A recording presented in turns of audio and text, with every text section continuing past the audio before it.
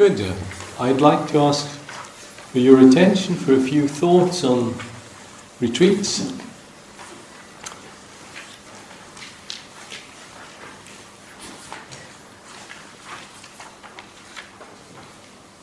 It may surprise some of you that the concept of retreat is actually not very old. Yeah, in some ways it's very old. We know that people have met like we are doing it here, probably for a long time. On the other hand, the documented history of meditation retreats is not very old. 100 years maybe. Although the practice that underpins our getting together and our exercises, they are very old, but the actual format of a retreat is not very old. It is something that has come about probably through Western influence in the Buddhist world. I'll spare you the details of the arising of the Vipassana movement out of a Burmese secularist movement, or how I, in my own time as a Buddhist monk in Thailand, have struggled with my teachers to actually allow that a monastery goes on retreat. Suffice it to say that it is a very powerful way to come together and to practice in an orchestrated fashion, acknowledging that it is not easy to meditate. However treacherously simple the instructions may sound, the anecdotal experience tells us it is not easy to simply attend in a focused way to something like the sensations of my in and my out breath. It is not easy for reasons that I hope will become clear in the coming days. These minds have habits, they are conditioned, and so are the attentional movements. One of the things that does help us, if we actually arrive with our bodies in particular places, one of the things that does help us if we adhere to schedules and patterns, one of the things that does help us in the experience of us being alone in what we're doing, actually seeing others and being in the presence of others practicing. So formal retreats have something both very supportive, and they also have something slightly artificial. I would expect that most of what we do in the coming days differs from how you live back home. There's an artificiality to this. We're not actually producing much. Formal retreats are not very effective for the gross national product. Yeah? We're ritualizing things. We're slowing things down. We're standing, we're walking, we're sitting, we're eating. Some of us will be cleaning stairwells, and some of us will be cleaning toilets, and some of us will be cleaning dishes. Dusting things. So we do a little bit of work, but that's clearly not the focus of what we're doing. The focus of what we're doing is we're meeting our own experience, and we're meeting our own attentional habits. And we're doing that with a few parameters. So we're playing with some of the parameters. One of the parameters is we give ourselves tasks, attentional tasks. Now assume that your attention has habits, like your body has habits when it moves through space. We all know that we recognize each other's gait. When we're too far away to see each other's faces, we can recognize each other's gaits. We know precisely how Susie walks, or how Peter looks when he comes across the field. Yeah, we recognize somebody's gait. Now the pattern of movement that we so easily recognize as being specific and personal is mirrored. We have patterns of emotion, we have patterns of perception, we have patterns of attention. And one of the things that retreats do, they help us to acknowledge the patterns of attention. And not just that, beyond mere acknowledgement, we're actually trying to establish patterns of attention that are quite distinct. Patterns that may have to do with our own habits, our own the wholesomeness or the unwholesomeness of some of those habits. So retreats are steps in self-discovery. A self-discovery that is something we need to support each other in. That support comes through a variety of gestures. These gestures are quickly named. One of these gestures is presence. You have made it here. That's the first gesture. Without that gesture, nothing goes. So you've taken that first step. You've made that first gesture, and you're here. That is an important gesture. We will have to keep making this gesture. Right now you're here, but who knows where you are tomorrow morning. So I would like to urge you to keep making these gestures of being present. Another of the gestures is that we return the attention inward. This is a very powerful move to turn the light inward. Now, much of our attention habitually does not go inward. Much of our attention habitually goes outward.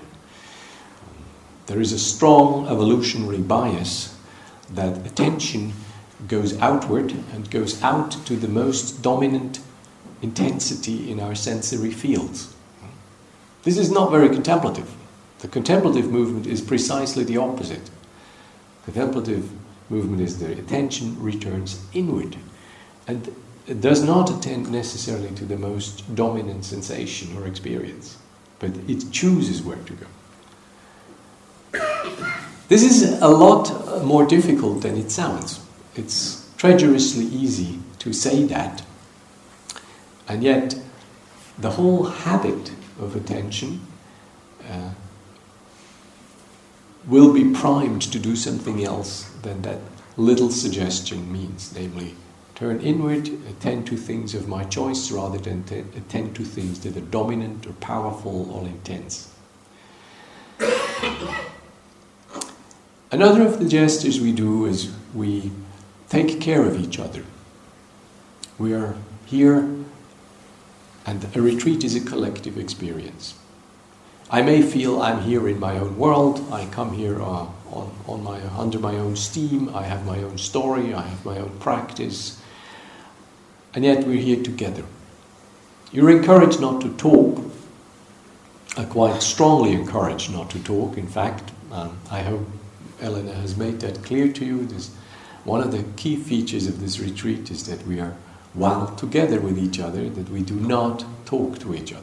This is a very unusual gesture for a group of people, to actually not address each other verbally and seek each other's attention. That's very uncommon. Depending on how you were raised, this can give rise to all kinds of feelings. If you've been brought up with a loud and family with many kids, and you were a young one, and there were always older ones and louder ones there, you may greatly enjoy this, that you don't have to sit there and compete for attention because some bigger sister or some big brother is clamoring for all the attentional space in your family world. Maybe you've had a depressed and reproachful silence sitting at the top of the table in your childhood, and then you may experience this silence slightly different. So I do not know how silence affects you, but it is a very powerful tool, and it is one of the tools that helps us return the attention inward. We can be sure that our neighbors will not try to seek our attention. They will not pull us out of us attending to our own inner processes. There will be rhythms in this course, rhythms of sitting and walking. If you look at the program, you see you really don't have to have much. You really don't have to do much choosing, basically. We've orchestrated that. It's quite scheduled. So I would like to invite you to actually follow that schedule, rather than have your own parallel little schedule which competes with this schedule, or which you have to somehow squeeze in with this schedule. I would like to invite you to take up this schedule. So make a choice of attending to what's going on, according to that program, to what's going on. The exercise we do. This is an invitation, and that means that you basically forsake your many choices you can do during the day. I would like to not just ask for your compliance. Compliance is a good thing, but actually I would like to ask for your commitment. Yeah? This is an even better thing. So rather than a teeth-gritting and grudging compliance to this schedule, I would like you to embrace this program wholeheartedly and join. Join and make this a collective experience. Retreats are collective experiences. We are with us and our story, but we're also with people.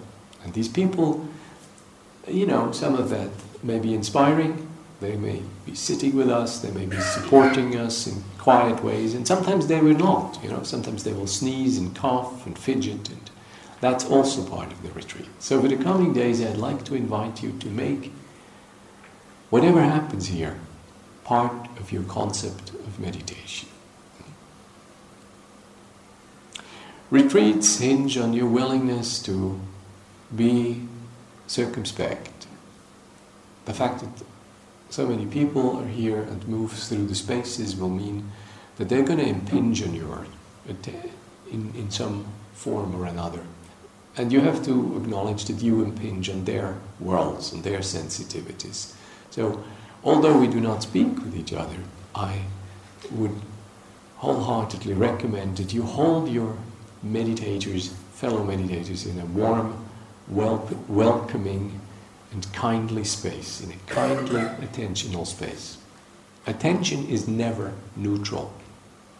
Whatever you may have been told, bare awareness, witnessing awareness, forget it. There is no neutral attention. All attention is colored by tones in the affective domain of our being. All attention is coming from a very specific place. We are never without needs, and we are never without an effective tone in our attention. So if you attend to your fellow beings, I would suggest you attend to them kindly.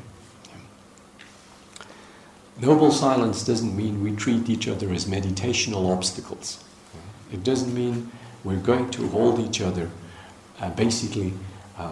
It would be better if you weren't here. This is not a very salubrious attitude to take towards your fellow meditators. So, although you may not go into each other's stories, and although you may not talk to each other, I'd suggest you hold each other with, as the scriptures say, with kindly eyes. Yeah.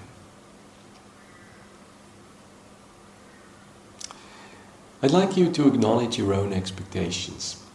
Retreats tend to have a few surprises, and the more I know of my own expectations, the more I can meet these the events that come up and meet my own attitude I bring to this retreat. So it's good if you know what you wish this to be. It's good what you hope that you get here. Yeah. Does this microphone work? I have some doubts. It doesn't, huh? Good.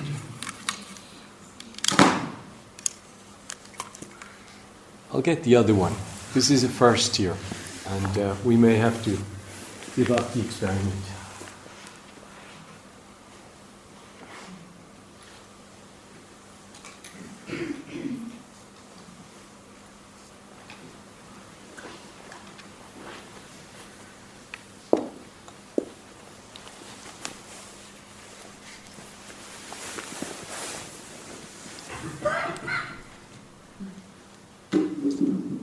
Good? Does this work? Yes. Any better? Yeah. Thanks for bearing with me. Yeah, this was my first attempt at making this work. Yeah. Great. So we have a few factors: presence, silence, friendliness, welcoming friendliness, an acknowledgement of the collective nature of our practice. I'd like to ask quite seriously to extend your notion of meditation so far that everything that happens now until you leave is basically part of your notion of meditation. You will not get wrong experiences. You may not get the experience you like, and you may get some experiences you didn't even know existed, but trust me, these are all right. There's a profound rightness to what we experience, even if it doesn't feel right. So if you're here hoping to get into the right movie and trying to get rid of the wrong movie, I would like you to try something else. I would like you to think that the movie you're in is the right movie. Even though it may not be the movie of your choice. But if you acknowledge, or if you maintain the possibility that the movie you're in is the right movie, this movie can change. If you think that the movie you're in is not the right movie, it is very unlikely to change. The transformative magic starts with our acceptance. The transformative magic starts when we are willing to engage with and to meet and to relate in kindly ways to what's taking place. That's where the magic starts. We will not be able to let go of things unless we're willing to accept things we may not like.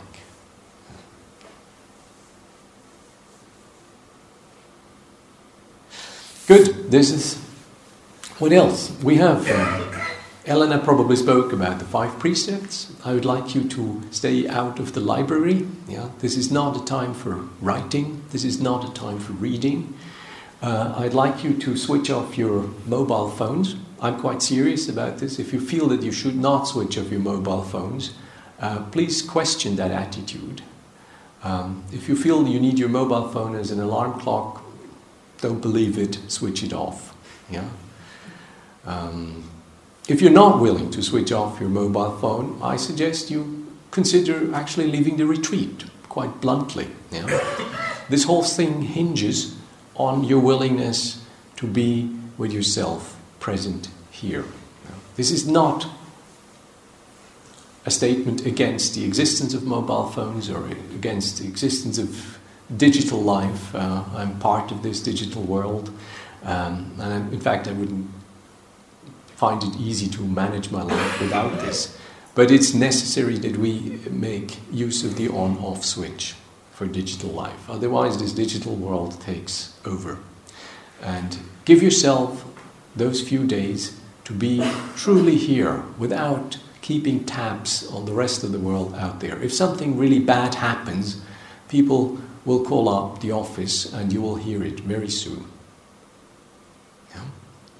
You all know the number of this place. You can communicate this number and then you switch off your device. I'm quite serious. If you're not willing to do this, do consider that this may be the greatest obstacle you're meeting on this retreat.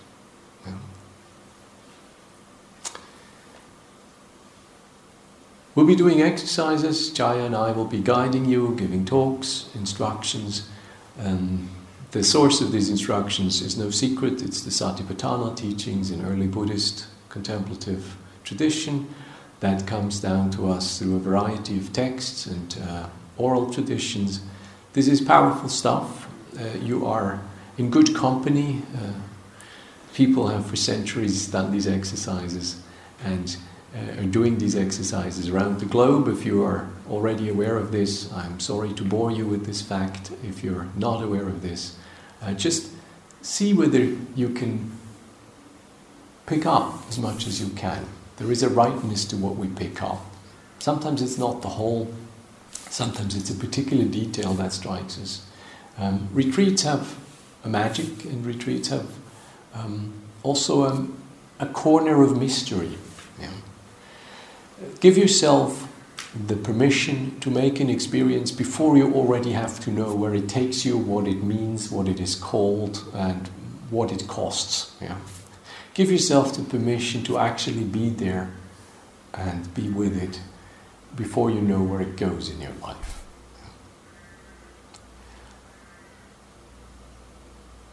Good.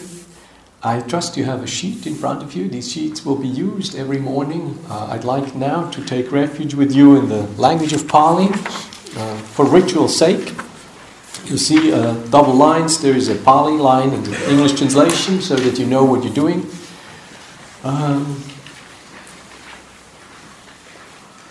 There's two things that, both ritual and routine hinge on repetition. And the difference between a ritual and a routine is that the ritual does the repetition with the greatest degree of consciousness. There's a great power in repeating things in conscious ways. Now you'll notice it's not quite easy because repeating things has the implicit invitation that we stop being aware and stop being conscious. The human mind reduces its degree of awareness when things are automated. So repeated things tend to give us the feel, I know what this is about, so I don't really need to pay attention anymore. So we all know this. This happens in jobs, it happens in driving, it happens in marriages. Yeah?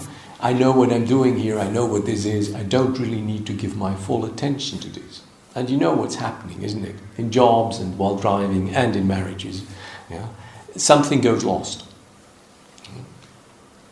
So it is an art to bring back consciousness into something that we repeat.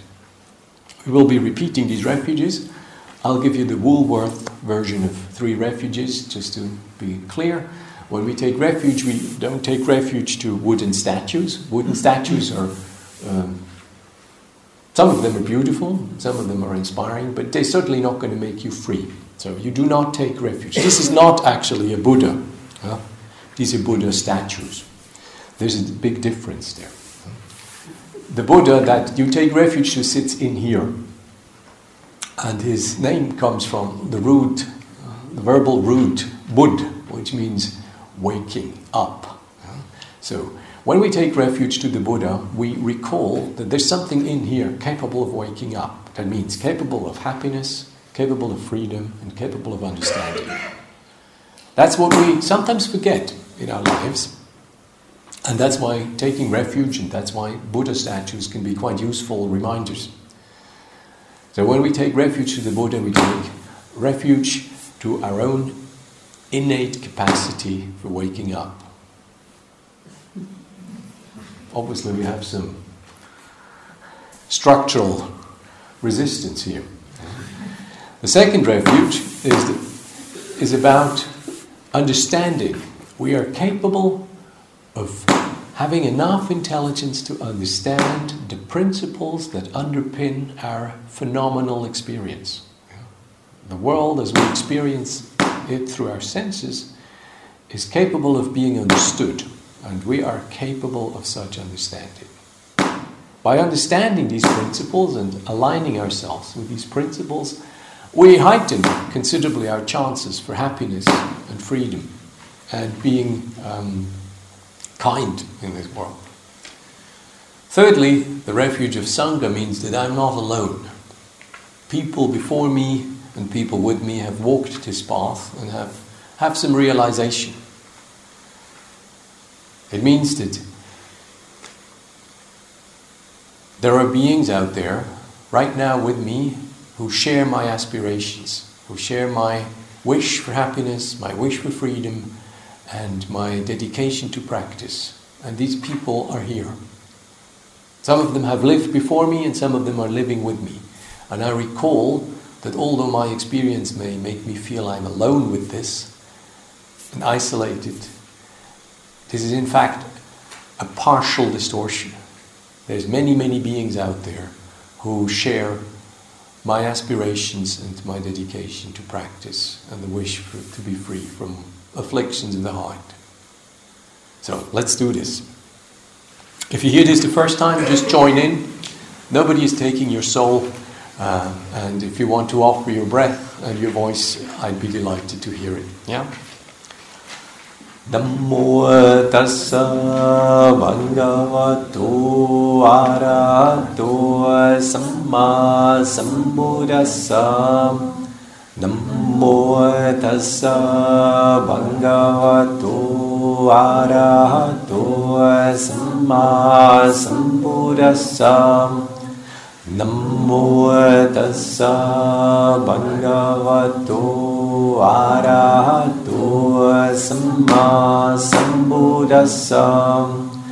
Buddhang saranang gacchami, Dhammang saranang gacchami, Sanghang saranang gacchami, Dutiyampi Buddhang saranang gacchami, Dutiyampi Dhammang saranang gacchami, Dutiyampi Sanghang saranang gacchami, Tatiyampi Buddhang saranang gacchami, Tatiyampi Dhammang saranang gacchami, Tatiyampi Sanghang saranang gacchami. Isaragamanang nitita. Thank you for listening. To learn how you can support the teachers and Dharma Seed, please visit dharmaseed.org/donate.